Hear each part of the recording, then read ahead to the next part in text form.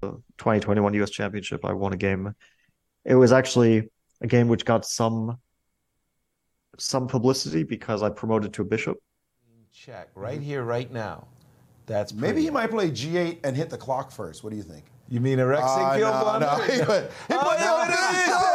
put the bishop. Stop it. Stop it, Bobby. That's not cool. That's not cool. That's not nice. Oh, come on. What a guy. What a guy.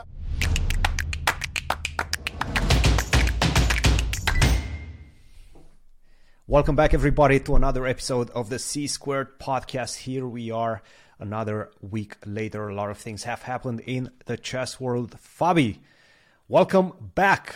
Excited? Yeah, it's good to be back. I guess the chess world has been relatively quiet since the last week, especially compared to the week before, but still there's some exciting things going on. Absolutely, and I think the last time we spoke, it was in St. Louis, but the WR Masters hasn't finished at that point. And in fact, since then, obviously, we know what happened. It was Levon Aronian who took down everybody else in the tiebreaks. He took down a Gukesh as well as a Nepo in a three-way tiebreak, and that was a fun one. I have to say, we caught glimpses of a former, let's say, Aronian.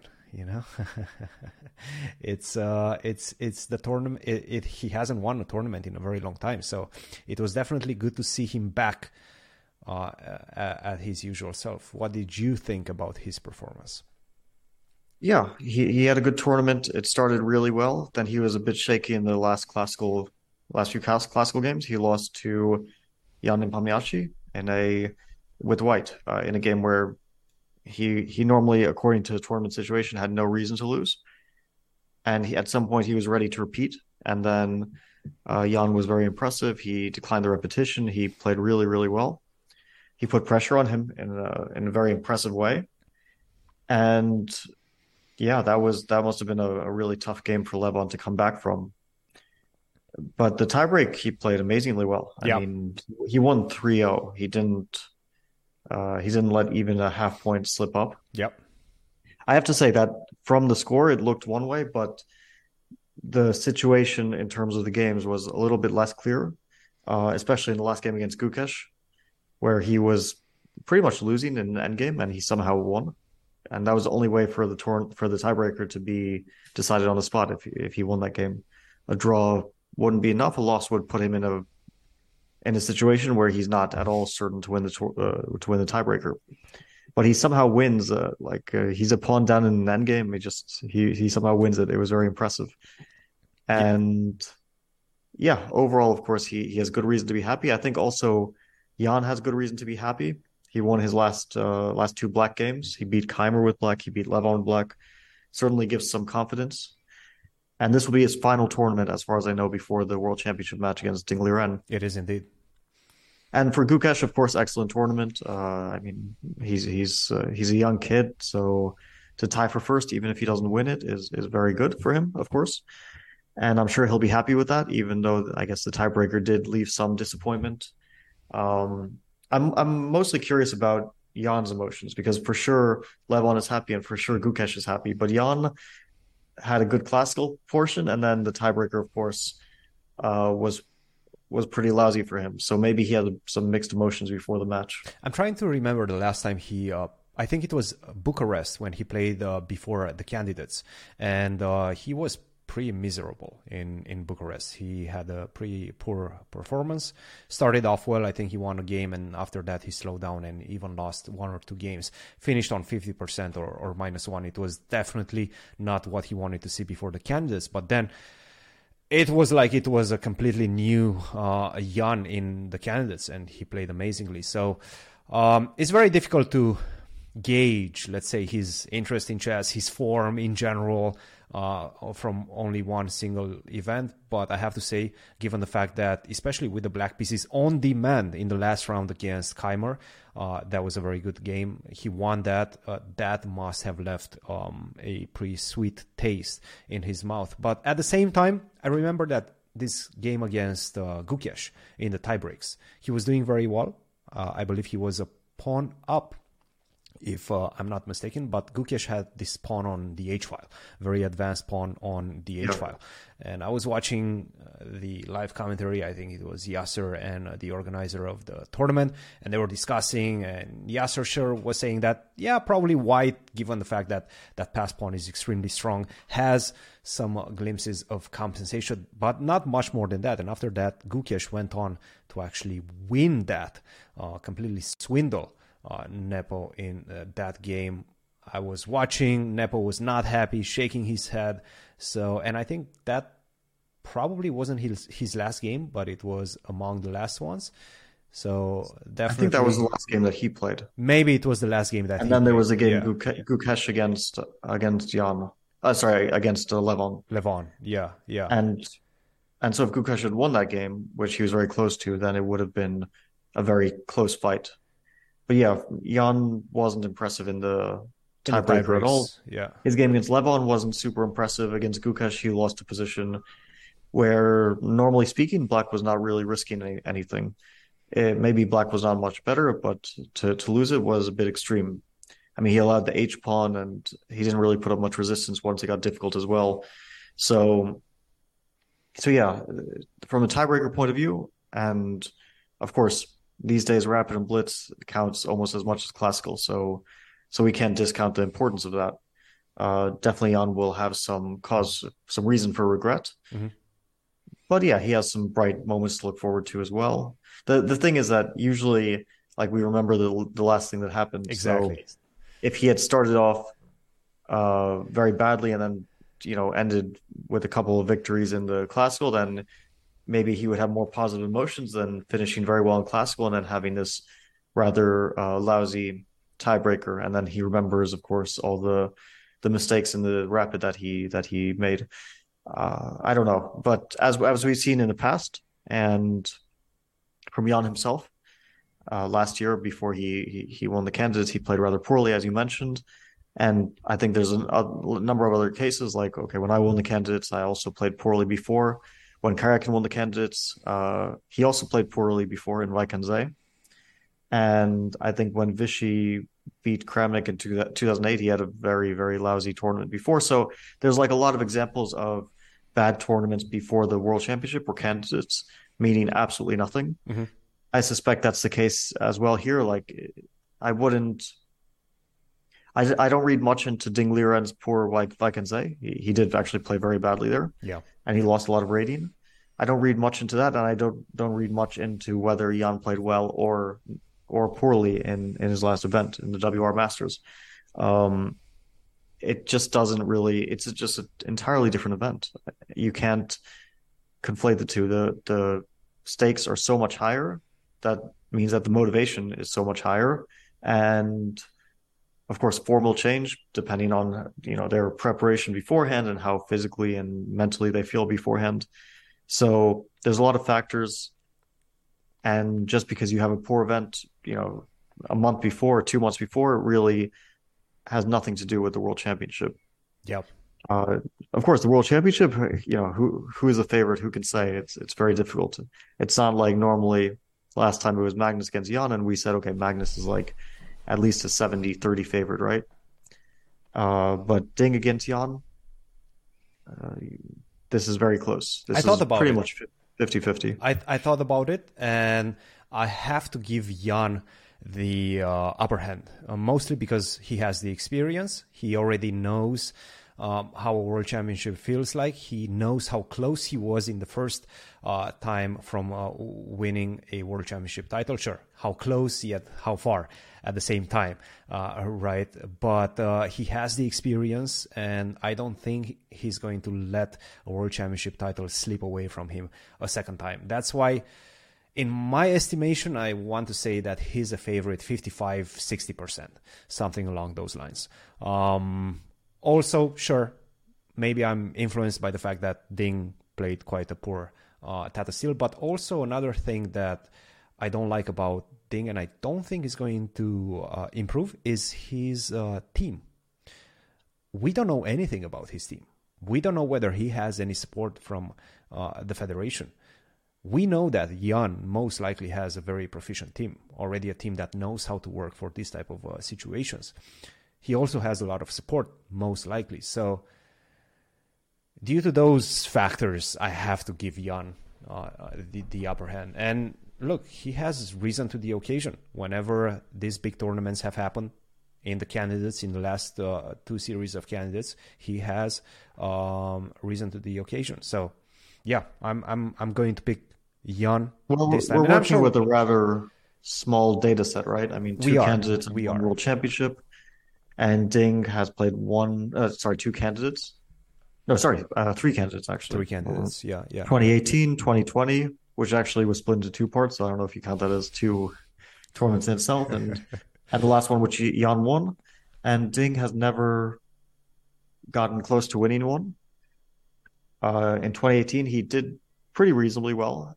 He was +1, and he had a theoretical chance to win the tournament if he won in the last round and other results went his way. 2020, he played rather poorly. He was -3 at some point. Then he won 3 games. He went to 50%, but not even close to catching up to Jan when Jan won in 2020. And 2022, Jan ran away with it. Nobody else was close objectively. And Ding did win a must-win game against Hikaru, but it was must-win in the sense of getting second place. So that's a kind of weird situation that you can't really, you can't analyze it so much because obviously in this match there is no second place. There's only you win or you don't.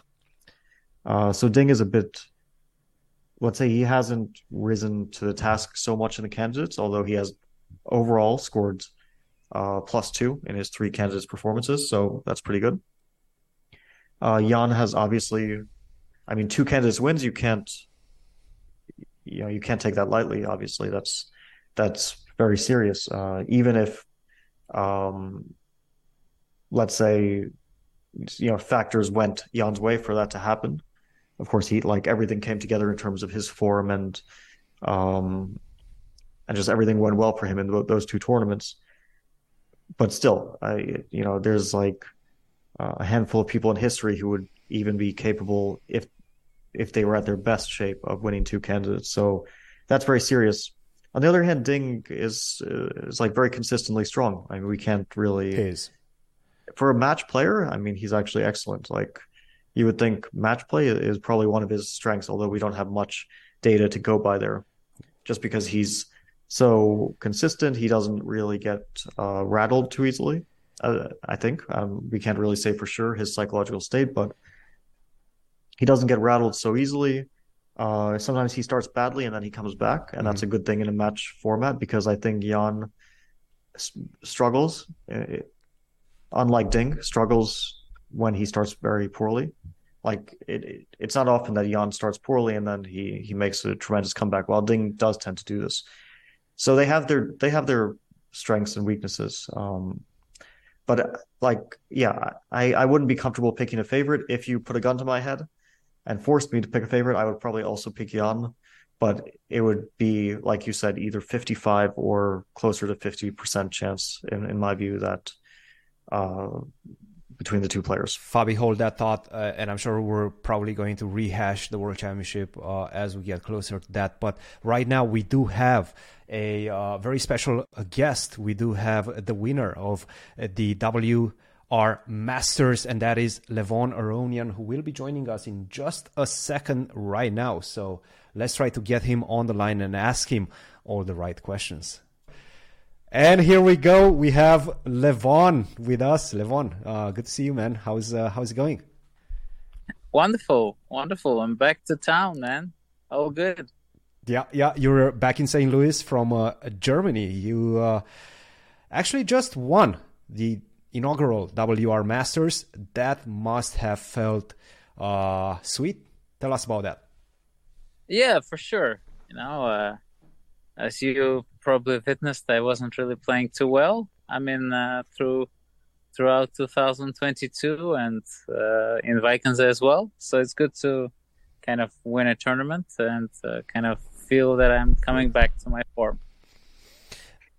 How did you feel go ahead, into the tiebreak? Because you had like a rough last few classical games in the tournament, and then you had this three-way tiebreak. Were you feeling very optimistic? Well, I kind of thought to myself, I'm playing so badly in the classical. I think it first started with this game against Napa that I was too ashamed to play for a draw, but deep inside there, I wanted to make a draw. So, yeah, I should have just, of course, played a quick draw against him. It would have made more sense. And the next game, I was already kind of shaky. So when It's I was always that difficult.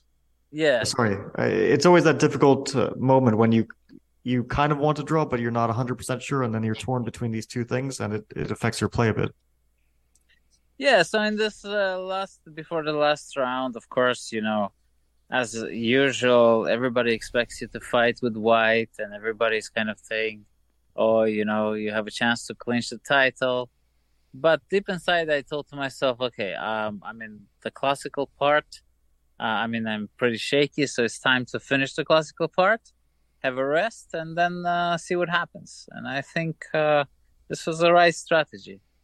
Kind of worked. Tell us a bit of what did you do between Tata Steel, which was a very tame event for you, and WR Masters, because you came, it felt, with a lot of ideas. Why did you feel changed? What did you do in between tournaments that helped you to have such a successful performance? I think I had very positive time. So I went back to Berlin, and then Annie and Zabel, they came to Berlin, and I introduced my parents to my daughter.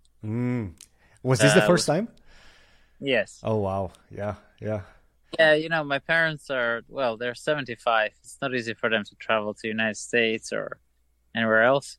So we kind of thought this would be a good idea. I'm coming from a tournament, and, to spend some time, rekindling with family. So kind of having a good time. So it was really great. We went dancing a lot with Annie in Berlin.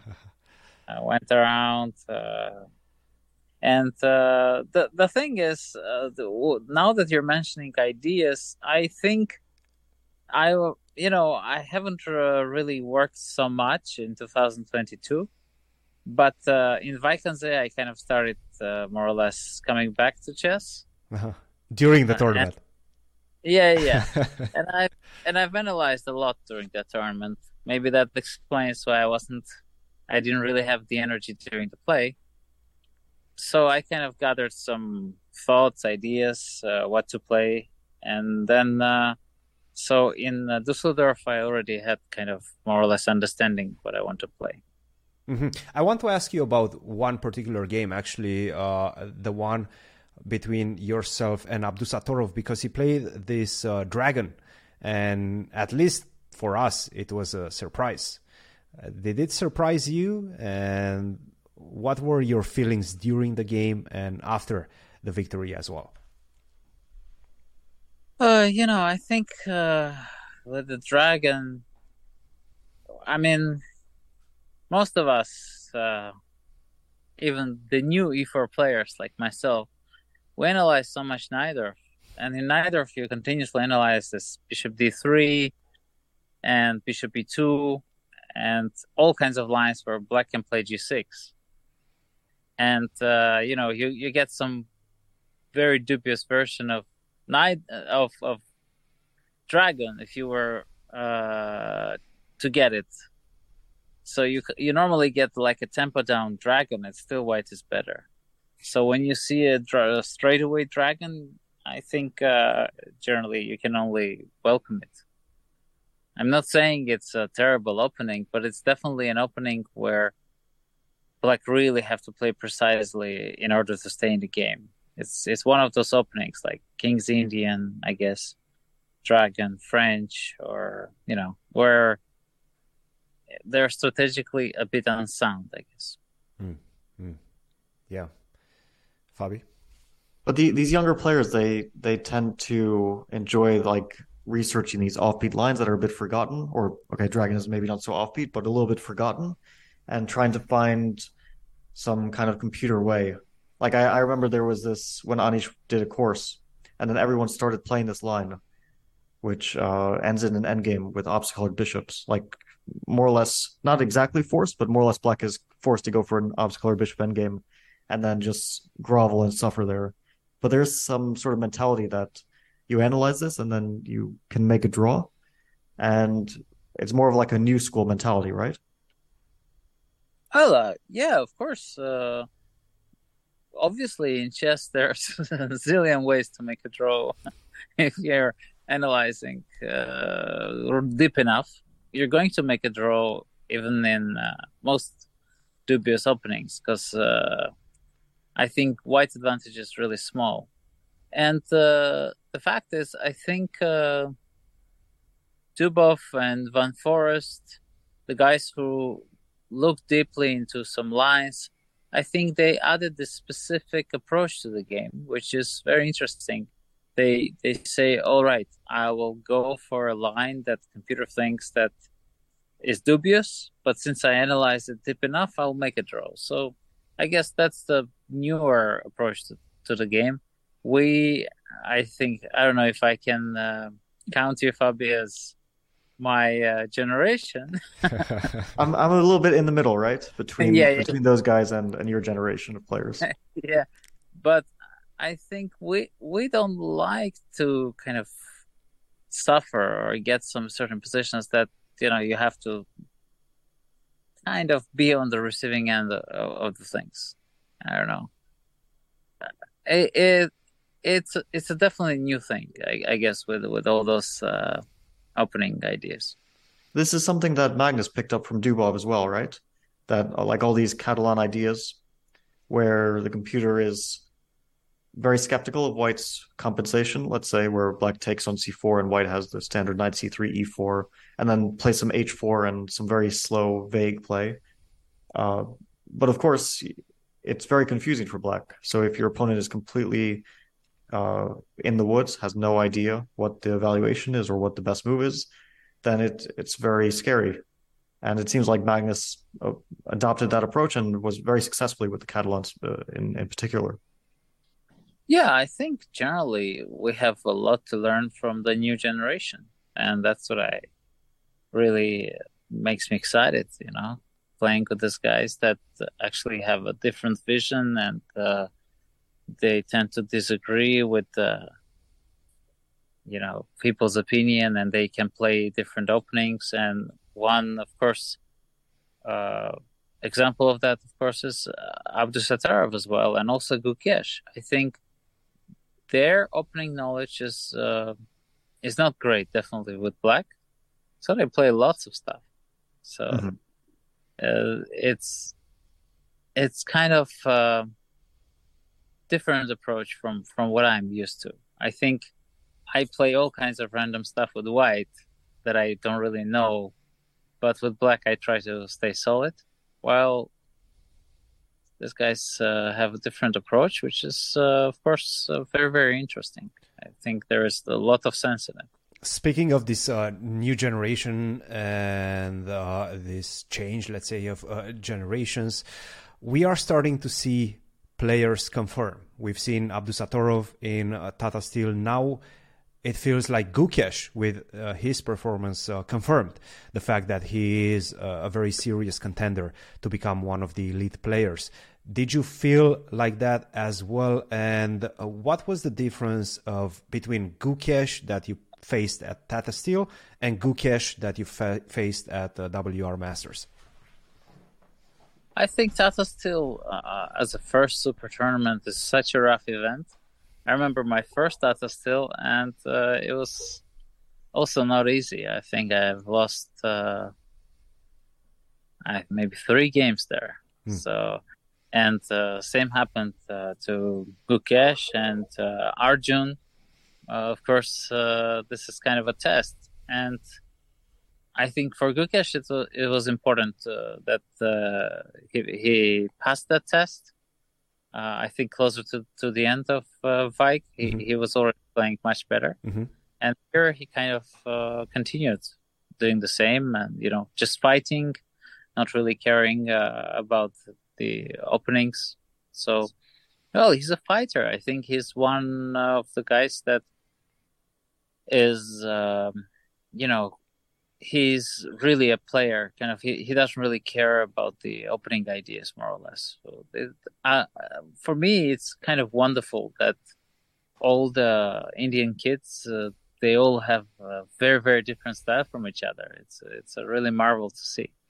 He's definitely a player's player. Let's say, he loves chess in general. Now, tell us a bit about your tournament. What was the moment where you felt like, yes, I'm taking over this tournament. I have real chances to finish on top? Well, I think, it started off really well, and then I had a very different attitude from the start of the tournament. While in Vikings, I was kind of still very cautious about my play, doubting myself. In Düsseldorf, I was more relaxed. I was just, trying to play for a win with any color, and I can't really say that I was totally sure of my success, but I think after beating Ganesh, well, I was leading the tournament. I felt that this is everything that I'm doing is more or less making sense. Just playing and fighting.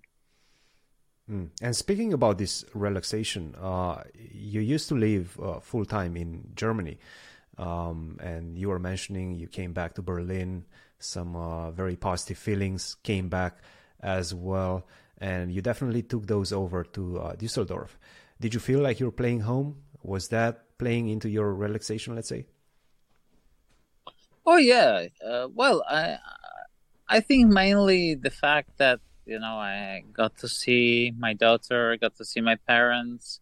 I haven't seen my parents for quite a long time, and just also in Düsseldorf, I was accompanied by my close friend Thomas.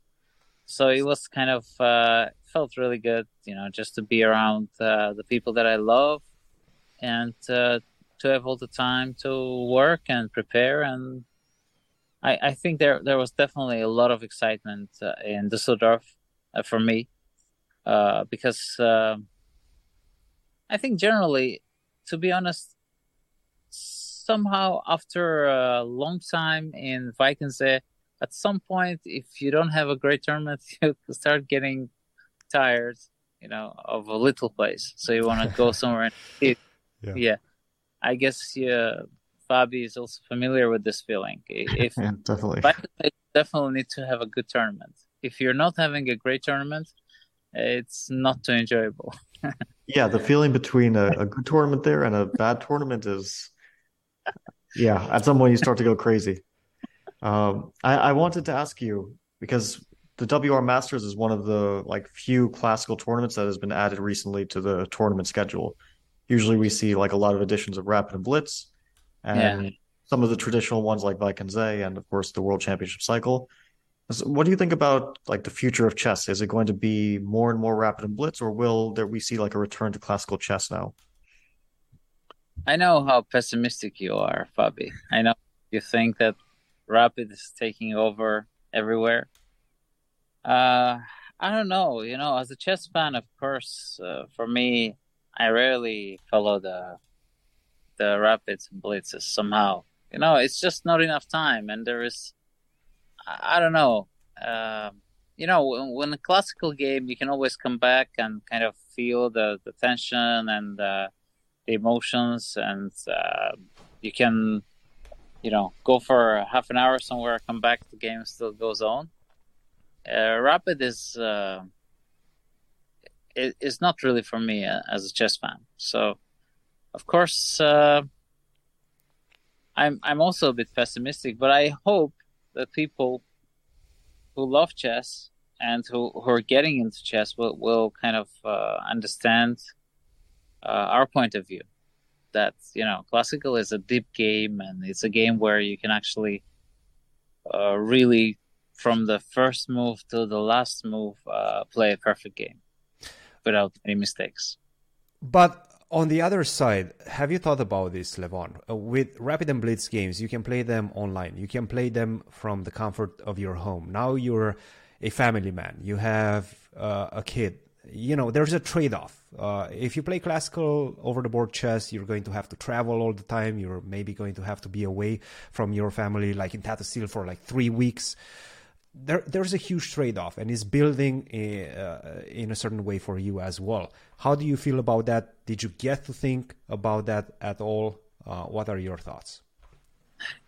Christian, the most frustrating thing as a chess professional that I ever felt is not being 100% sure that your opponent is not cheating or is not kind of doing something illegal. Mm-hmm.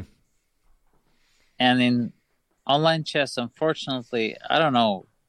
Of course, me, I'm the least paranoid guy. But sometimes you have a feeling that, I don't know, the opponents are so strong in online chess. Something they could never do over the board. So that is my concern. I think sometimes I just get discouraged and I lose this joy from chess when I just play online. So is that a feeling you had in the last tournament, the last online tournament that you played, the Champions Chess Tour? Little bit. I hope not with me, Levon, because No, you were playing. I know. Yes. You did too, though. You did too. Yeah. No. But it's just kind of, I don't know. Somehow this. I think the point of chess is, competing against somebody else, somebody you can see and feel, and the online chess is kind of missing that somehow. Yeah, that's very deep, very deep. Fabi, go ahead. No, I tend to have that feeling as well. And I can't ever get it out of my head. And then I'm not sure if I'm just imagining things, if I'm paranoid, because you sometimes get that feeling that you're being cheated against. And then for sure, it's not always the case. Of course, we sometimes get misguided ideas. But sometimes it might be the case, and then it gets in your head and it influences your play. So it is one of those problems. Who knows if there's a solution? I know the solution, but the solution is expensive. You need just to have people. You just need to kind of have people there, kind of proctors, or if you're organizing some tournament, I don't know, of a higher caliber, then getting people to different environments, like I don't know, the way they did it in some tournaments. You come to a certain city and half of the people play in Europe and half of the people play in, I don't know, in some other city. I don't know. It could be arranged in many places in the world, I guess. Well, they were thinking of doing that for the candidates, which was postponed midway because they weren't sure if we would restart the tournament, when we would restart it. Of course, it was during those uncertain times. And one of the suggestions was to have some players play from Europe, some players play from Russia, and some players play from China. And I think, of course, this idea has some other problems because then you have to trust that the whole organization is not, that the proctors, for example, are fair as well. At least for the candidates, it seemed a little bit too risky, and players objected to it for that reason. Mm-hmm. But they did this successfully in the what was the tournament called? The Global Championship, I think. Championship. Yep. Where they had some players play from Serbia and some from Toronto, and that seemed to work out quite well. But of course, it's very expensive as well, so that's an issue for organizers. For sure. Yeah. Levon, now this was a first edition, this WR Masters. Tell us your first thoughts about the tournament. Did you enjoy the organization? Did you have a good time? Oh yeah, I think all the players had a great time. It was well organized, in a very nice hotel by the Rhine, the river that is considered holy for German people. And yeah, I had a great time walking around, and the city is quite nice. And yeah, generally the conditions were very good. And who is? I know you take a lot of pride in your Backhouse chess. Who is, let's say, your most worthy opponent in Backhouse? Because you guys had quite a few matches and quite a few explosive matches during that tournament. Tell us a bit about that. Well, this was Backhouse with a little bit different rules. These are so-called German rules. And my instincts were completely off. So it's really difficult, when you cannot put pieces with the mate, and, the whole, lots of concepts are very different. Yeah. But I think we should have, lost against Wesley's team. Who was Wesley partnering? That was a really strong team. And also against Nepo, it was not so easy to play their team. I mean, there are many good teams. Unlike in international rules Backhouse, where I think I have more of a experience and more of a clear understanding what the best move would be. I think here I was more or less also in a guessing game, kind of trying to find ideas.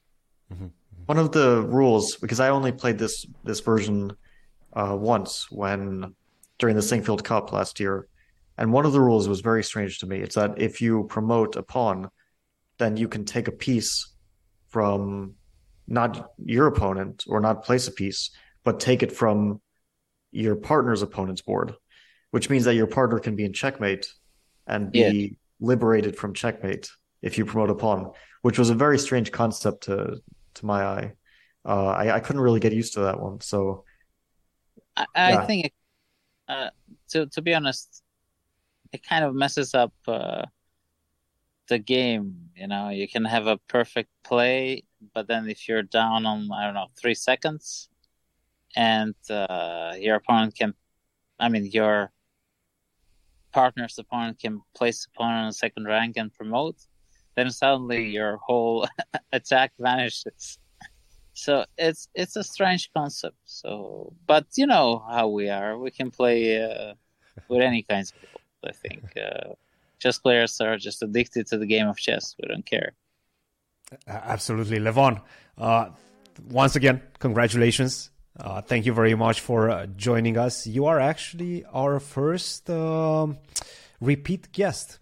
So, that's a thing. That's something. Looking forward to see you at the American Cup in just a couple of weeks, Levon. Have a good night, and we'll talk soon. You too. Talk soon, guys. Thanks, you. Lev. Bye. Here we go.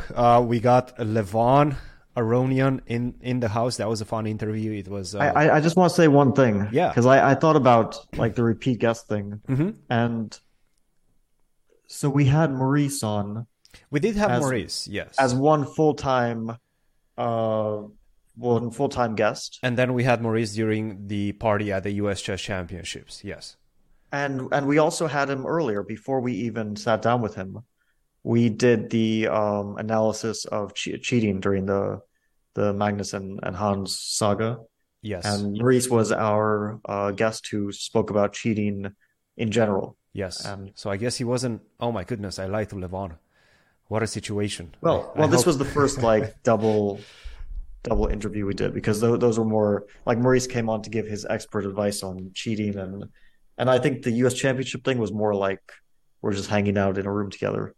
Absolutely. So I don't know if that one counts entirely, but yeah, it's good to get Levon back, and he has a lot of interesting thoughts on chess in general. So definitely interesting. No, absolutely, and Yeah, you will be facing him soon in the American Cup. Actually, are you going to be facing him in the first round or? From what I know, I'm playing Ray Robson in the first round. I think that's based on the March rating list. And so I'll just say the players because there was a change recently. So the first seed is Hikaru Nakamura, 2768. I'm 2766, tied with Wesley, I believe. Then we have Lenier, the fourth seed, and Levon, the fifth seed. And then Sam Shankland, the sixth seed. And then Ray Robson, seventh seed, and the last seed, who originally was going to be Jeffrey Jean, but he dropped out for a reason which I don't know. And he was replaced by Sam Sevian.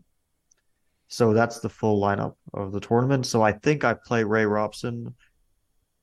I'm not sure though. I'm not 100% sure because it's maybe possible that Wesley gets counted as the second seed.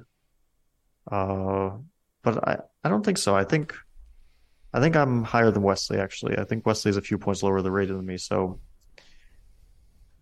I should play Ray Robson, who is 2702, which I think is his highest rating that he's reached. Absolutely. He did very well in the US Championship, as we remember. That was his last tournament, his last classical event in October.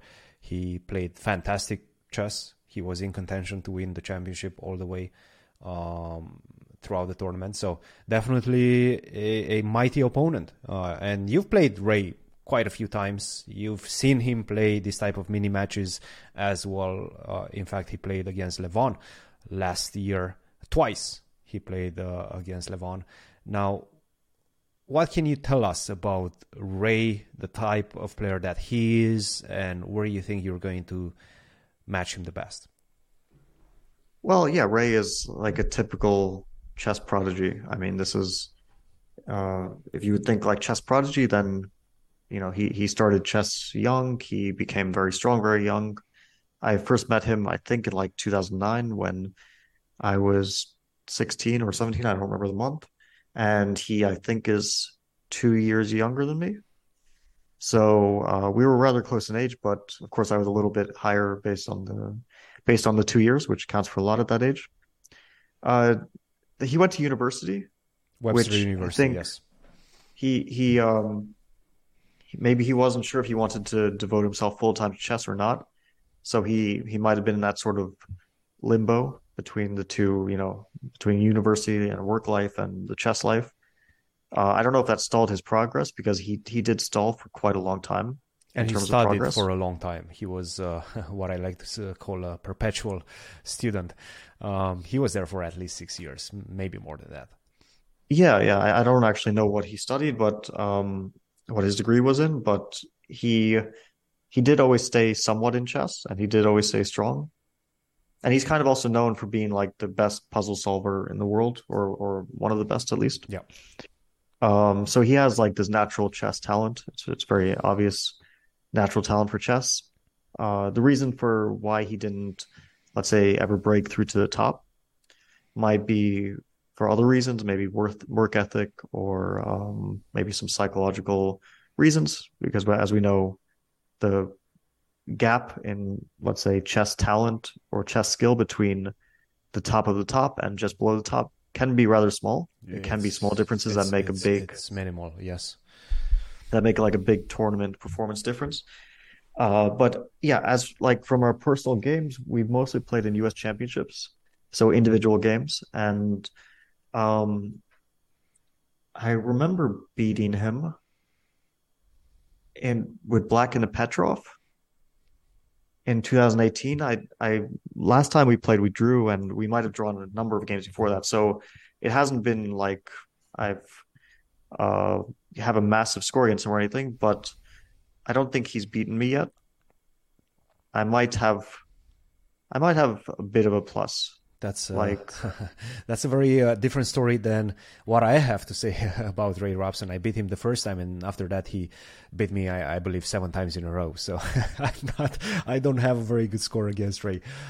Played with him. Oh yeah, Ray is tough. He's such a tough competitor, and I like to call him the baby-faced assassin.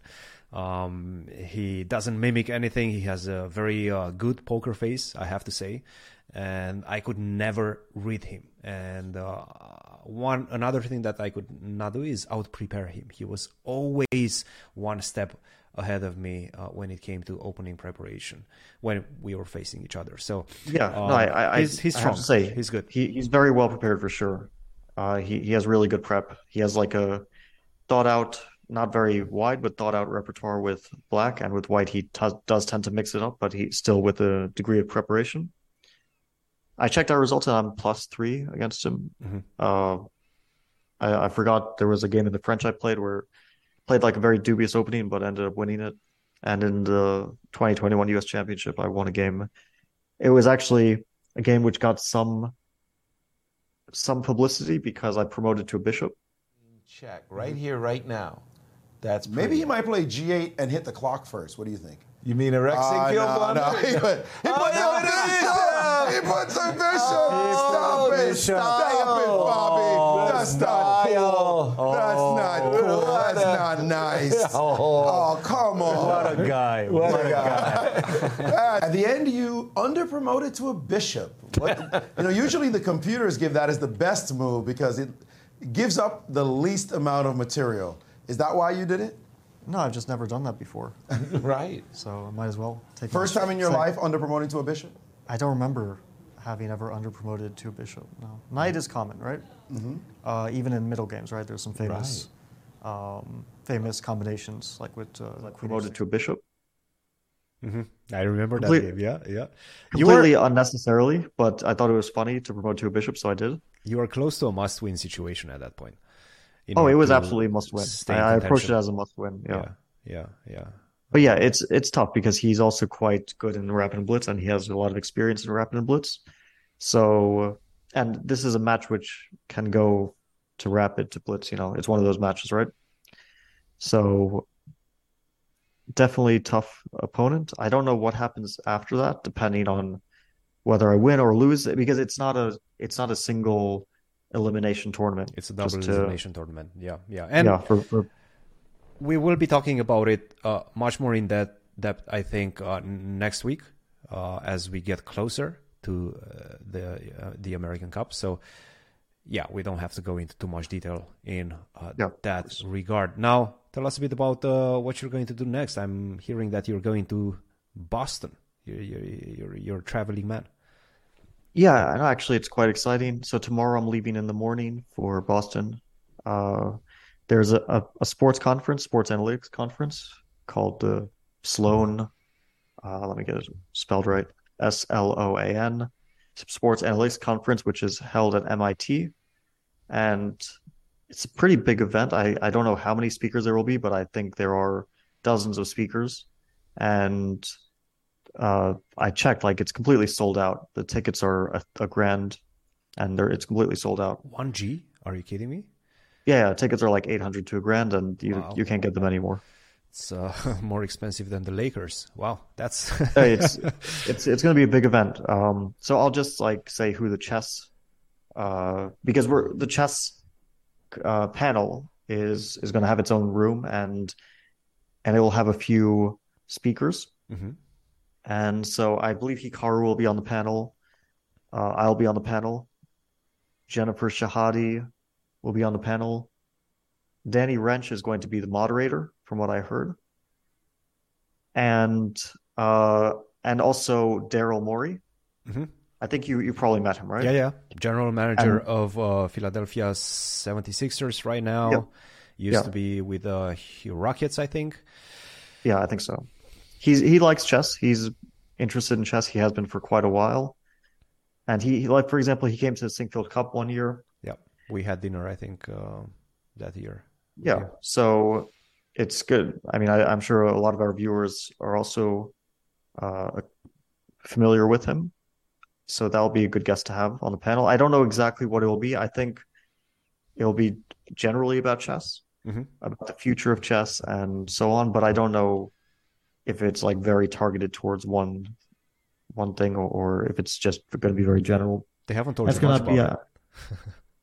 No, I mean, I don't even know. Like, I'm just going to go there and and answer what they ask me. I don't know the details of it.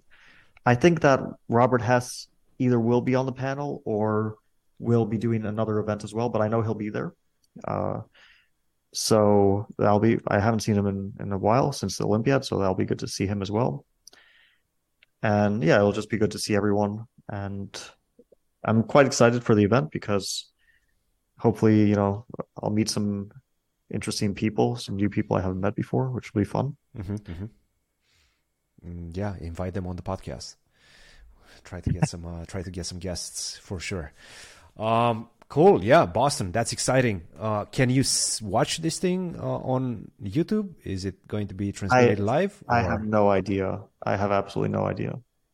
Yeah. But I did look at the website and I'm listed among the speakers, which was kind of nice to see. Very cool. Very cool. No, that's going to be a fun one for sure. Let's talk about the Pro Chess League as well. This has been happening in the last week. Some teams got eliminated. I believe the Cobras, the Carolina Cobras, if I'm not mistaken. Charlotte, right? Charlotte Cobras. Never mind. Right. Yeah. They got eliminated yesterday.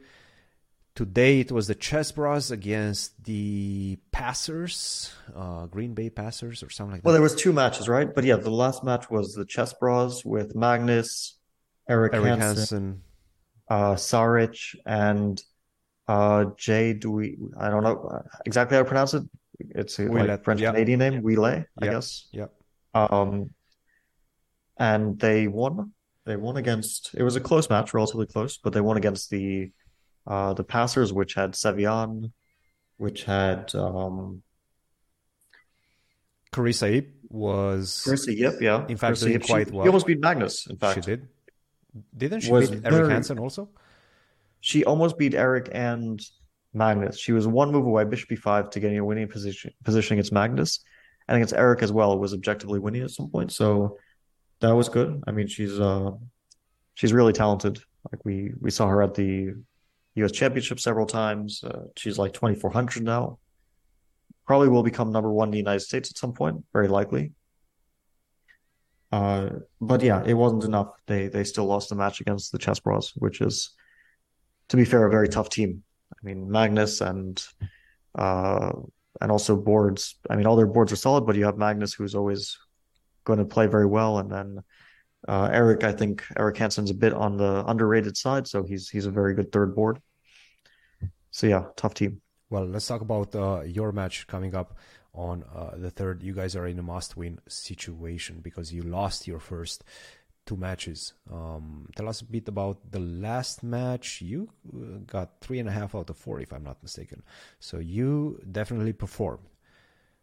What happened? Yeah, I did well. I drew my first game, which, yeah, I mean, I was slightly better, I guess, throughout. I always felt like I was a bit pressing, maybe even much better at some point, but I was playing a very solid guy.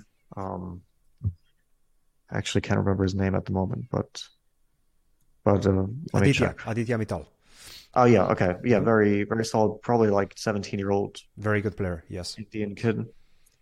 Like half the games I play now are against young Indian players. So, and then I did very well. I beat Harika in a rather shaky game, but still I won that one. And then I played 2 good games against Tabatabai and against Arjun, but it wasn't enough. Like I knew I had to kind of win both those games, but it just like the team was too far behind. Harika did so well; she like scored +1. She did amazing.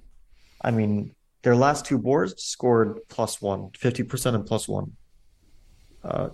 Like you just can't compete with the team when their last 2 boards they're scoring a plus. It's just there's nothing you could do at that point. So we were beaten without much of a chance, I have to say. Yeah. We play Berlin next. Okay. The Berlin Bears is the name of the team. Mm-hmm. I'll just because the players are known, like it's already the lineup is known. So our team is going to be I'll be on first board, Benjamin Bach on second board, Nicholas Theodorou on third board, and Alice Lee on fourth board.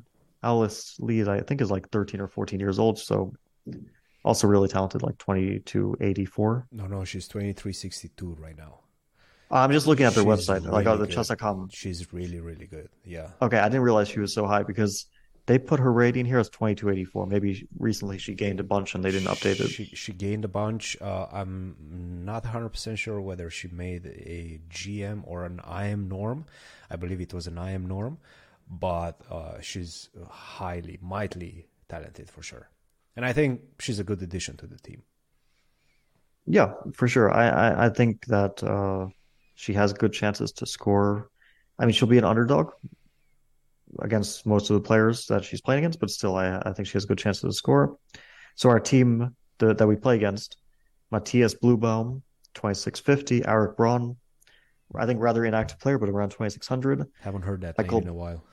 yeah, I played him a few times back in the day. Michael Bezold, 2481, who is an older, I mean, I don't want to say older, but like by chess standards these days, older player. And their fourth board is Sarah Pop, who's 2294 according to the chess.com. She's a good player. Yeah. I don't know her at all, but yeah, From I Hungary.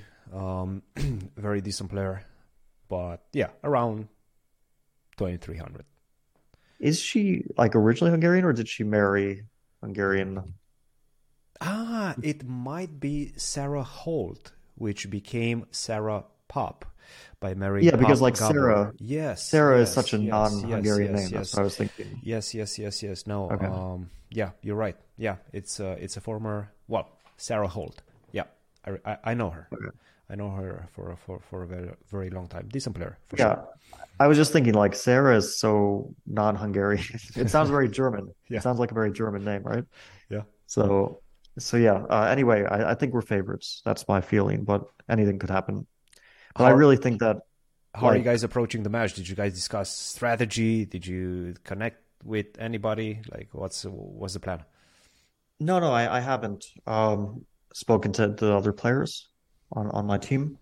So I'm going to be playing from Boston on the 3rd, and right after I have to run to the conference. Like I don't have much of a time period. I don't have much of a window Maybe you will to. have to play from the conference. No, I have time. I made sure that even if it goes to like a playoff, I'll have time to play and make the conference. But yeah, it'll be a bit of a rush, I guess. But the reason I think that we're pretty strong favorites is because I look at our boards 2 and 3. I feel like 4 is probably pretty close. Always a coin toss.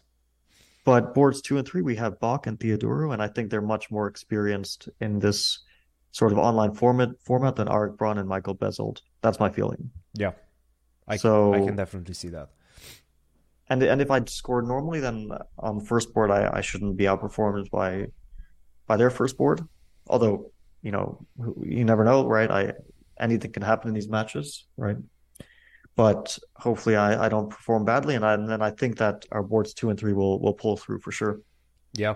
No, Not for sure, but that's definitely going to be a hopefully. match that I'm going to be following. And we were discussing that you were moving in the last few weeks. How is that? How is that going? Have you No, managed I'm to moved in. to, I moved to in. move in, I don't have all the furnish, and do all like I got those? the essential stuff. Like for me, the essential things, because I don't need a TV, are like stuff that I can cook and that my kitchen is well stocked and that I have a place to sleep. I don't actually need, like in the short term, I don't need a TV and I don't need a coffee table, but that stuff is on the way as well. Excellent. Well, good to hear about that. Now, to close it off for this week, let's tell the people where they can find us. They can find us on Discord. A lot of you have joined. It has become quite active as well. A lot of people are writing, so we appreciate that. We like to see activity in the chat, you guys discussing all sorts of ideas. We love to see that. So, and we love to engage with you. So find us on Discord. That's where we're going to chat directly with you guys. Of course, we have a TikTok. We're pretty much on every single platform, and you will be able to find all of those things in the description below. So check that out for sure. And yeah, Fabi, it's been a good week. Another good week on our way. Get some rest, get some preparation going. Good luck. in the Pro Chess League match. It should be a fun one. And I will see you next week. Yeah, sounds good. See you next week. Cheers, guys.